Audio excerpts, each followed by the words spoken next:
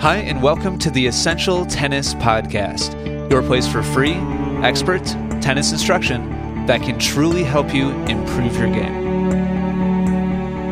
Welcome to episode number 344 of the Essential Tennis Podcast. Today we're going to talk about battling your tennis supervillains. I actually love this topic because it's a mental toughness topic, just a little kind of quick concept to give you a little bit different perspective, a little bit different outlook on how to view things when you're on the court and battling against a tough opponent. This is one of those mindset things that to me is like a huge differentiator between people that are great competitors and people that are poor competitors. If you get this wrong and you view difficult situations on the court in the wrong light, then it can work actively against you. If every time you come up against an obstacle on the court, it's like a huge inconvenience and it makes it that much more challenging for you to really kind of get up the spirit to play well and fight, then you're always going to struggle in tennis. Tennis has just kind of a special way of challenging you, not only physically, but also in that mental capacity as well. And this is a big part of that.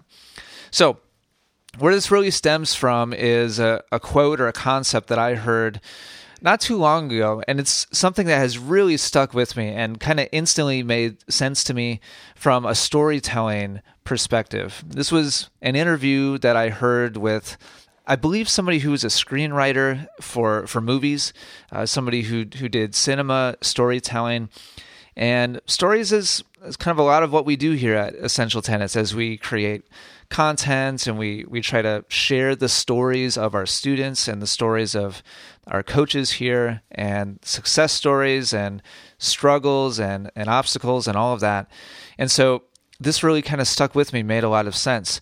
The concept or the quote that this person said, I'm paraphrasing, and I'm sorry, I can't remember the original source, but this person said, "A story can only be as good as the antagonist is bad." If you're not familiar with that term, antagonist, it means just the bad guy in the story. So when you go watch a movie, whoever's trying to keep the good guy or the good girl from overcoming and saving the day and being a hero, that's the antagonist. And they can only, the story is only as good as how difficult the antagonist makes their life. And it's not always a person. It might be a creature. It might be a tornado. It might be a natural disaster of some kind. But there's some kind of force or some kind of being that the people that we're rooting for are struggling against. And to the degree that they struggle against that force or that being or that obstacle is the potential for how good that story can be. Is the worse off that they become, the more we're like, oh wow, can this really can they really overcome this incredibly difficult situation? Is this even possible?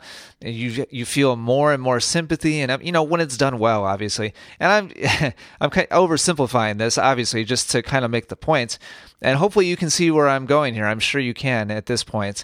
When it comes to the story of playing a tennis match, there's a tremendous amount of obstacles. And I want you to think in terms of like who your worst possible opponent could possibly be on any given day when you go out and play tennis. Maybe their style is maybe they're like a pusher or a counter puncher, and the style of tennis they play just matches up absolutely terribly for what your skills are. Maybe they make bad line calls or questionable line calls. Maybe their level is way above yours or way below yours, and you struggle with one or the other. Maybe they do annoying things like grunt, or they use weird spins or weird techniques, or they drop shot lob you, or they celebrate loudly after you make mistakes, and they're getting like really fired up over on the other side of the net. Maybe they talk a lot between points or during changeovers, and it's just kind of throwing you off your game. Or maybe they immediately picked up on what your weaknesses are, and they just kind of are picking on your weakness over and over and over again. Whatever it is, there's a million ways, literally, that our opponents on a tennis court can get under our skin. Some of them are tactical, some of them are skill-based, some of them are personality-based, some of them are gamesmanship-based, some are super questionable, others are totally legitimate.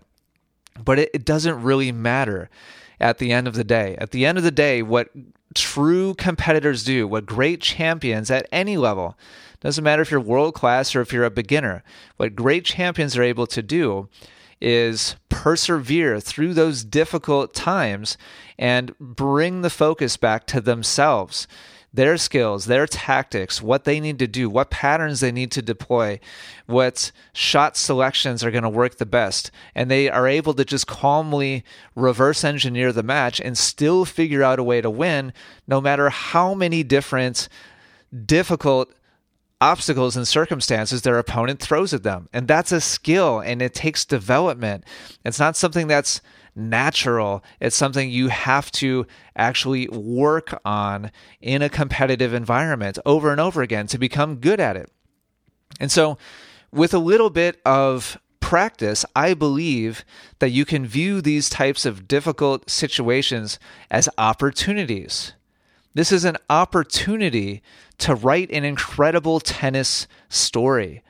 To the degree that your opponent is annoying or difficult or challenging in any way is to the extent that you are able to walk off the court. You have the potential, the opportunity to walk off the court feeling incredibly satisfied.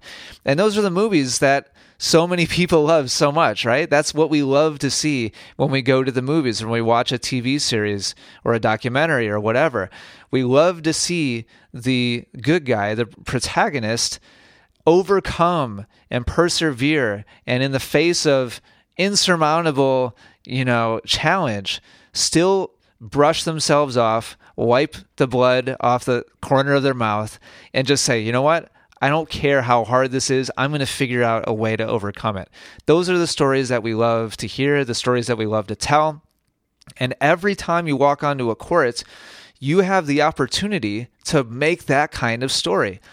I'm not suggesting that, every single match you should hope for it to be as difficult and annoying and challenging and impossible, as humanly possible. That's not at all what I'm saying. But when circumstances are difficult and we are being challenged, this is just a different twist that you can put on that situation. You can flip it on its head and see it as a positive instead of it being an overwhelming negative. And that kind of reminds me of the book title by Billie Jean King, Pressure is a Privilege, is the title of I don't know if it's her most recent book or not. But I love that concept of viewing it as actually a positive, that so many players view pressure as a negative thing, like it's saying something bad about us, like it's some kind of indicator that we're weak. But no, absolutely not. Pressure is an incredible opportunity to learn something about yourself, to grow, to develop as a person, as an athlete, as a human being. And I believe the same thing is true of difficult opponents. It doesn't have to just be pressure. There's all kinds of obstacles that get put in our way when we go out to play a tennis match. And the last thing I want you to think about is I believe that this is true in a micro sense. I mean, think about individual points. The points that are the most satisfying, at least for me, I'm sure this is probably, you can relate to this. For me, the points that are the most satisfying are the ones I had absolutely no business winning. I was so far out of position. My opponent had an incredibly easy put away opportunity, and I just found out some way to either fake or just sprint or dig something out just before it bounced for the second time, and against all odds figure out a way to still win the point that by all counts I should have lost, right? How satisfying is that when you win that type of point? So that's kind of in a micro sense, like point by point, you have that opportunity to write an incredible story, have an incredible comeback, and against all odds, become the victor instead of the person that was maybe supposed to lose. That can happen on a game level, that can happen on a set level, that can happen on a match level, that can happen on a team season level. That can happen in a calendar year level. That could happen in a decade. I mean, in a very, very macro sense, you might struggle with developing in several different ways for years and years, and then finally have a breakthrough and have that incredible sense of satisfaction of, you know what? It was hard. It was difficult. I thought about giving up, but I didn't. And look at what I now have to show for it. And the reality is, you never know when that pivot point might come. You never know when that breakthrough or that epiphany might happen. And it's that way with great stories, and it's that way with our tennis. So just because you finish a match or a season or a year or a decade defeated and dejected or depressed about where you're being left at that given point in time, it doesn't mean it ends there. You have a choice. Just like the heroes in all of your favorite movies, there's that moment where, probably nobody would really blame you if you gave up at this point, but you have the choice. It's up to you. Are you going to get up and figure out a way to push forwards, or are you going to give up? And so maybe it's making it a little more dramatic than it needs to be, but I'm just kind of doing it as an illustration to hopefully broaden your perspective a little bit and get you to think about the fact that you shouldn't really be viewing obstacles as these big, inconveniences. I mean, yes, they are literally an inconvenience, but would you really want everything to just be easy? Would you really want to go out and win every match without having to try hard? Would you really want to just pick a stroke and then just instantly be able to just hit it perfectly? I mean, that sounds fun at first, but how quickly would you become bored with the game? How quickly would it just become routine? If everything that you wished for just instantly happened on the court, would it really be that gratifying? Would you really be that fulfilled by the game? Would you really feel satisfied when you walked off the court if there wasn't some kind of villain to overcome, whether it's yourself or your opponent or a stroke or something else on the court that's just you just can't figure out how to overcome it? I would submit to you that we need those big obstacles. We need those mountains put in the way from time to time. That's what makes it so fulfilling. That to the extent that happens, that's the opportunity that we have to walk away feeling satisfied and accomplished, and like we really earned this step forwards, even if it's a tiny step forwards. So keep that in mind. Your story can only be as good as the antagonist is bad. I'm not trying to say that you should wish for everything to be terrible and as incredibly difficult as possible. I'm not trying to say that at all.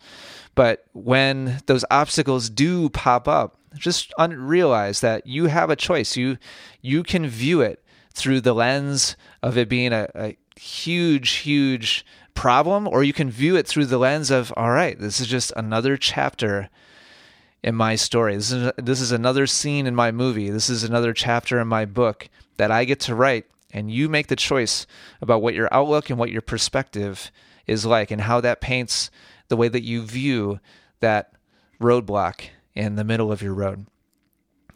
Hopefully you enjoyed this episode. Thank you so much for listening.